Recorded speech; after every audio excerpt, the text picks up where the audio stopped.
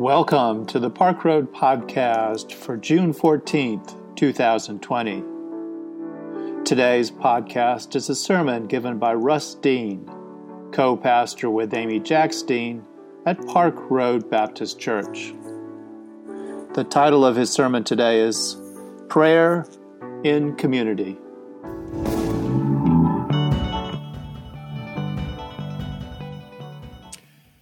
I don't know how this has happened. I don't feel old enough for Amy and me to have been preaching in this pulpit for 20 years. I say that, and then sometimes I feel old enough that we have been preaching in this pulpit for 60 years. You know, that's the way it goes. It's hard to imagine, though, in seriousness, that we have been here for 20 years preaching in this pulpit. Amy and I never re-preach sermons. We are lectionary preachers. That is, we use the prescribed text from the Revised Common Lectionary Sunday after Sunday to preach something new. But in the summer, each summer for 20 years, we have strayed from the lectionary, have chosen a series of some kind, and have preached a series in the summer. As I said, we never re-preach sermons, but in 2010, our 10th year of preaching, I announced that we would do a top 10. Over the last decade, we would look back and see if there were 10 sermons that we would be interested in re-preaching. It was an interesting discipline for us. I think we had some interesting response from you. And so we've been another decade. And so I announced that we would do another top 10. So Amy and I have spent some time in the last weeks looking back through a decade's worth of sermons. I actually announced this to our staff at the end of last summer. I prepare a year's worth of preaching themes, ideas together, and present them at the beginning of the fall. And so I'd announced that almost a year ago, and then a few weeks ago, as the nation erupted in protest, as the coronavirus continues to decimate our country, I had some anxiety. I wonder, is it tone deaf with so much going on in our world to look back and preach an old sermon? I got worried about that. But as I looked at some of the sermons that I wanted to preach, I realized, wow, sadly, how little has changed in the last decade. With protests going on still, 2 weeks after the death of George Floyd, protest about racial injustice in this country.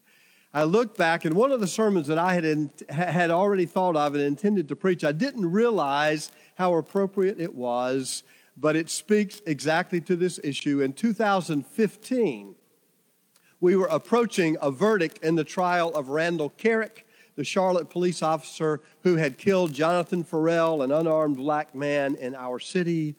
I felt like I couldn't do a better job of finding something appropriate and relevant to today's issues than I had preached in 2015. As we've said this to other pastors, they've said, yeah, we all preach the same sermon just over and over and over. And so I hope as Amy and I re-preach 10 sermons this summer, you will listen for something new and realize that the gospel never gets old. In 2015, Amy and I were preaching sequentially through the book of Mark. We had been asked to participate in a commentary effort. Smith & Helweth Publishers are publishing a commentary called A Contextual Commentary. They had asked 66 pastors to choose a book of the Bible and preach sequentially through that book. Those sermons would then be published as a commentary on that book of Scripture. Amy and I chose the book of Mark, and we started in the fall, and we spent about 9 months preaching through the Gospel of Mark. This is the last sermon in that series. It speaks to me, again, of the power of Scripture. That text had been chosen long before that Sunday came up in 2015. Obviously, long before this Sunday has come up in 2020. And how the power of Scripture is always relevant to us. So we came to that day on August the 23rd, 2015.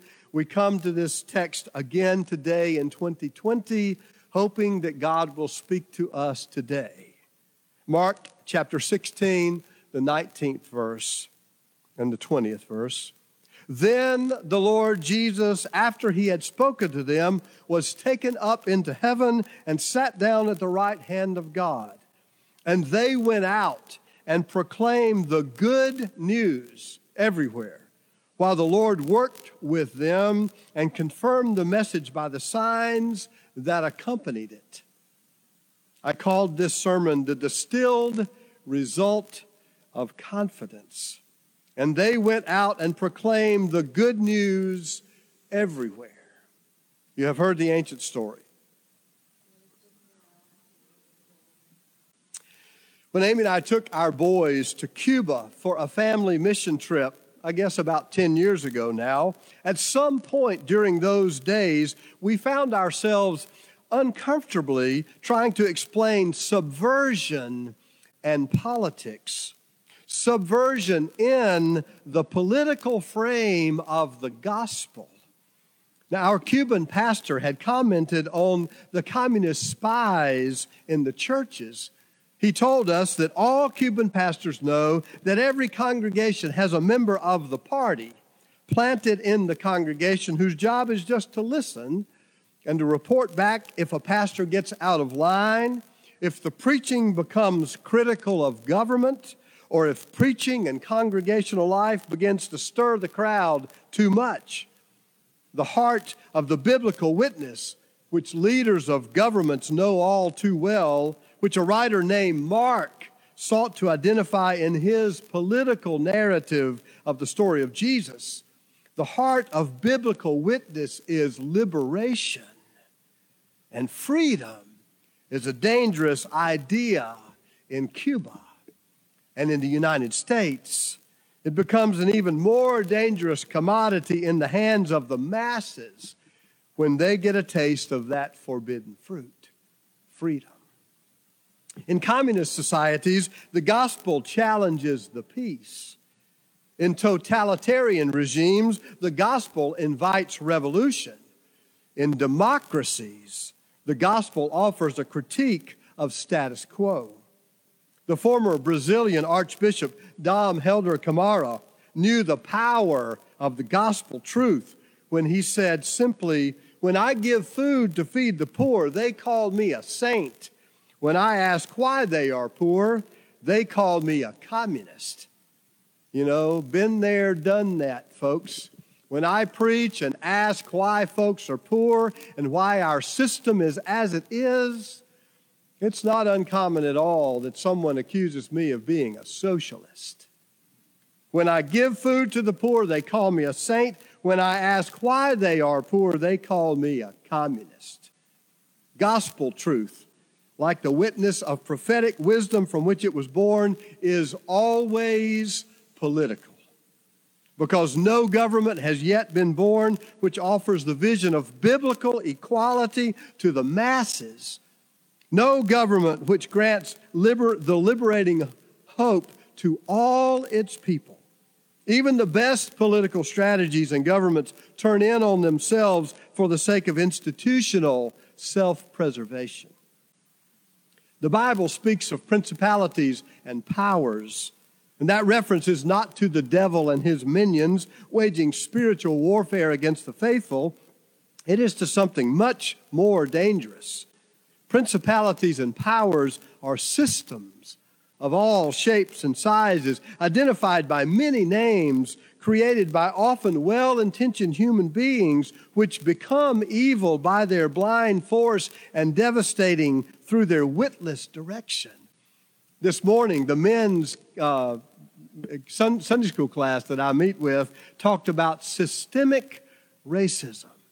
You don't have to be a card-carrying member of the KKK to be a part of systems, the system of our government, the systems in our government, which are racist. Systemic government, principalities and powers. Simply put, governments are afraid of preachers because the gospel has always been a political narrative. Now, please understand that theology is no threat to any government. Abstract philosophical speculation about God is powerless. But gospel truth, will always be a threat to empire.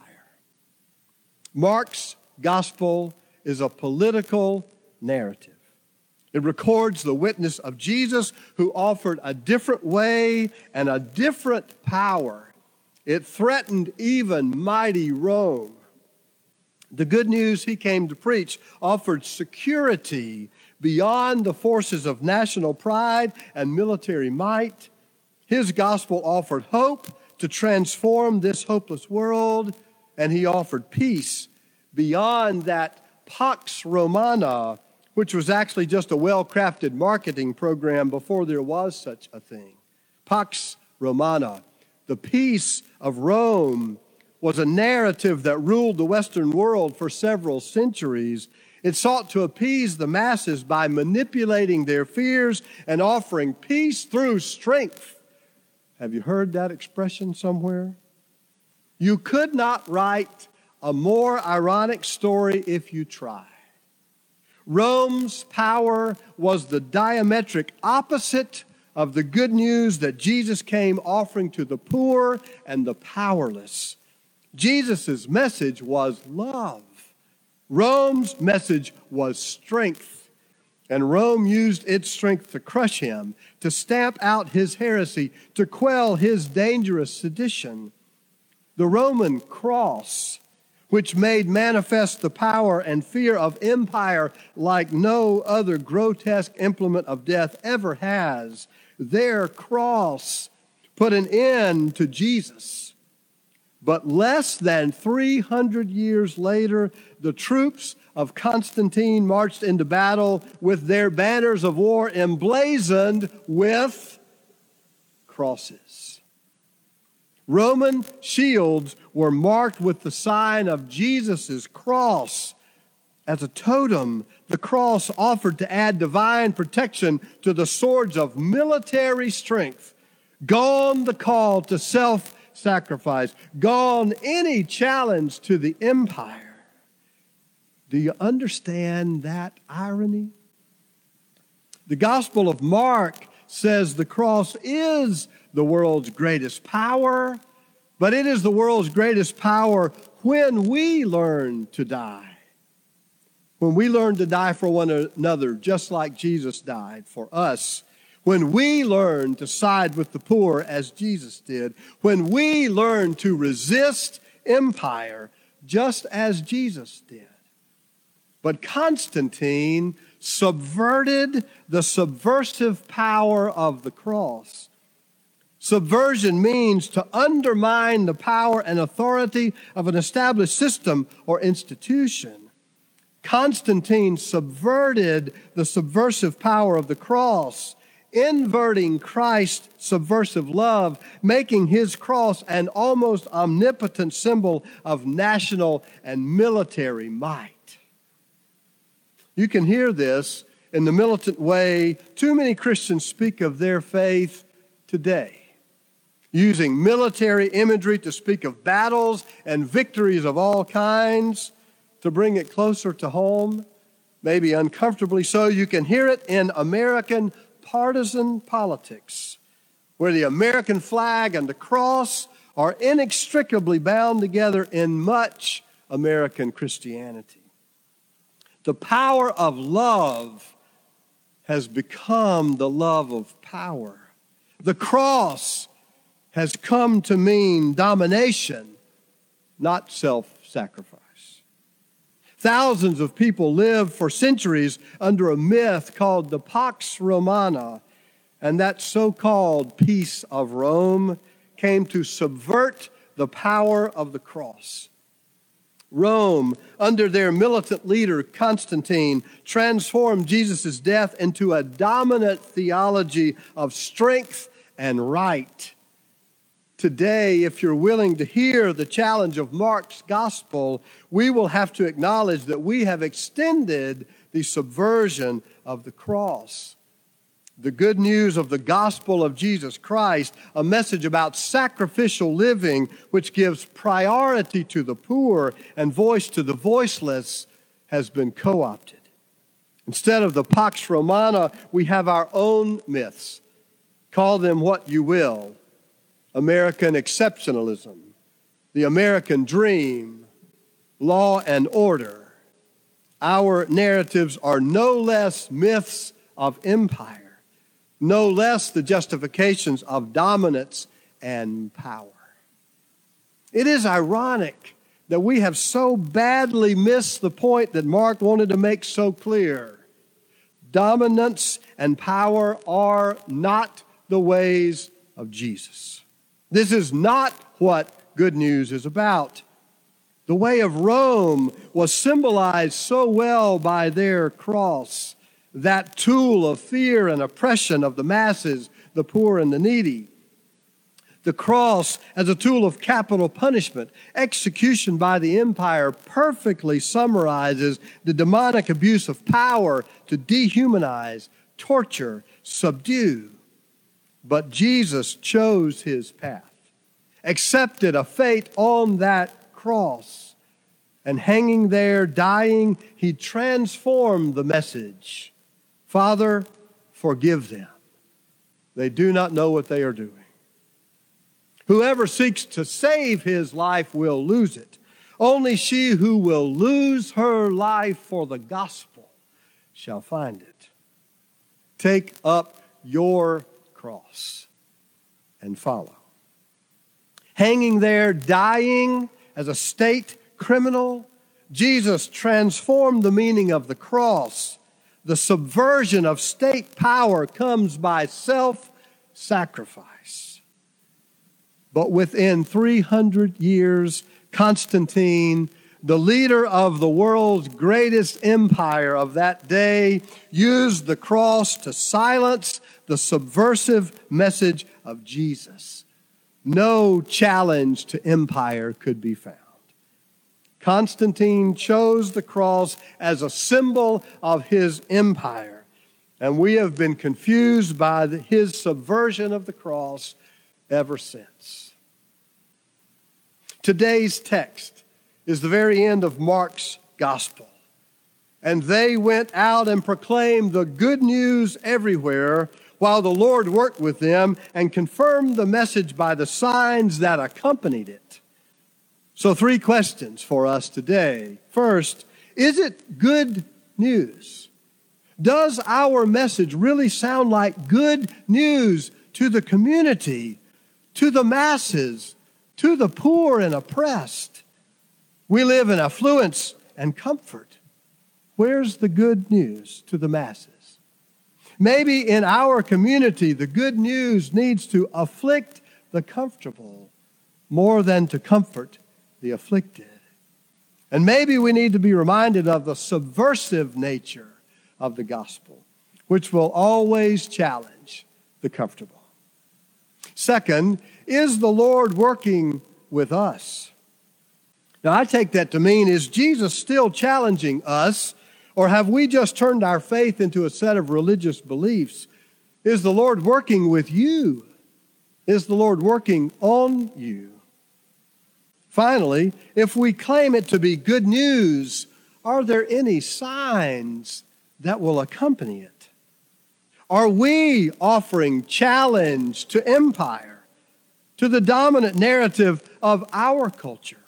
Or have we, just like Constantine, subverted a subversive message, using a comfortable Christianity, a civil religion to justify our way of life, the rightness of our assumptions, a dominating system that still oppresses the poor and silences the minority voice? In his powerful commentary, Ched Myers ends his commentary by speaking of Jesus' call, which, and I quote, comes to us too as a challenge to turn from our privilege and to restore justice. Too much of the Christian church today has turned into its privilege, not away from it. And if that is the case, we cannot begin to restore justice. Myers says the restoration of justice comes by beginning where Mark begins, and that is with repentance. And then by learning to resist the dominant narrative. Repentance resistance. Repentance of sin, Ched Myers says, must be understood not in our modern sense, just as personal angst or guilt. He says it must be understood in the Hebrew sense, as an admission of our solidarity with historical injustice. Those are powerful words. Our solidarity with historical injustice. I wrote those words 5 years ago, but they could not be any more appropriate to the controversy that is brewing in our streets, our churches, our capital today. Historical injustice. And I ended this sermon 5 years ago by saying this. Several weeks ago, I said then, in response to a recent episodes which have raised the specter of racial unrest in our country, Amy called our congregation just to show up. It's what we can do. It's what we should do. That week, 5 years ago, we were anticipating a verdict in the trial of Randall Carrick, the officer who killed Jonathan Ferrell, an unarmed black man whose car broke down and he walked to a nearby house to seek assistance. The trial was being watched around the country because of its affinity to other similar episodes that have brought unrest and violence in other cities. A group of concerned clergy had strategized a plan to invite members of the faith community to gather in 5 geographically diverse locations. This was to be a means of dispersing crowds, but providing safe and open space for expressions of whatever feelings arose in the aftermath of whatever verdict would be announced. We spread the word through social media that we would gather on the night a verdict was announced. We would speak, we would listen, we would sit together. We would pray for the families of Jonathan Ferrell and Randall Carrick, and for the city of Charlotte, and for our nation. And the day came, the time came, and no one showed up. So we left one church and went to another, and no one was there either. We ended up in one downtown congregation sitting amidst about 50 participants, and Amy and I sat near the back and we listened. It was a poignant lesson for me, a lesson in repentance and resistance. I wish America could have heard what we heard that night. I wish all of you could have been there to hear without judgment the honest words, especially of several black mothers who spoke. One talked about stereotypes and assumptions, and she said, "Why can't you see the potential in my child that I see?" Another said, "As a mother, I'm angry, afraid. I'm just glad my son made it to his 18th birthday." Another talked about having what she called the black mama blues, and I don't know how to grieve. And another said black rage is the result of white anxiety. We did not create racism in America, but are we actually doing anything to dismantle it? Most of us are not, most of the time. And by sitting idly by, we bolster the assumptions, the systems that strengthen the dominant system. Systemic racism. Simply acknowledging our privilege and our culpability in a system that breeds fear and still believes in redemptive violence, that would be a great place to start. Repentance, the admission of our solidarity with historical injustice. And then resistance. Too much of white America cannot stand with our brothers and sisters of color, resisting the systems that continue to oppress and alienate, because most of us simply do not know their stories, or we choose not to believe them. The pain and anxiety of mothers in Charlotte, North Carolina was evident on that Friday night 5 years ago. It is being echoed across the country today. I needed to sit with them on that night and just hear their pain. And I need to learn to resist in some ways the systems that yield that pain. What can I do? What can you do? What can we do? What needs to be done? What training could be changed in law enforcement? What policies could be modified? I don't know. But I know where I need to be standing if I am going to side with Jesus. And that is with the poor and the outcast and the oppressed and the fearful. And it is against a system that brings them down. I need to be standing there, however feeble my efforts may be. So the final word of Mark's gospel is this. The good news, according to Jesus, is not a belief to affirm in your head. It is a life to live day by day. It is repentance every day. It is the realization that it is so easy to align ourselves with historical injustice, with the systems that want to maintain the status quo at the expense of just peace and those who need it most. It is resistance in whatever way we can, but resistance which begins by simple awareness that those systems exist and that the pain they cause is real day by day. The great African-American scholar Howard Thurman called persistence the distilled result of confidence. Are we persistent day by day by day? The bulletin cover on 5 years ago when I preached this sermon included a poem about a nun walking through the snow to evening prayers. On the way, she stops and bends down and balls up a handful of snow and throws it at a nearby tree, testing her aim. And then she cleans off her hands and she continues to the station of her evening prayers. And I said, like the nun who picks up a handful of snow, playfully testing her aim as she walks across the yard to evening prayers, the gospel must become that routine. It must become habit for us. Just what we do in a life lived on the way to prayer in community. Community of faith called Park Road Baptist Church. We are called to repentance and resistance, the persistence of a life lived for one another just as Jesus taught us. May it be so. Amen.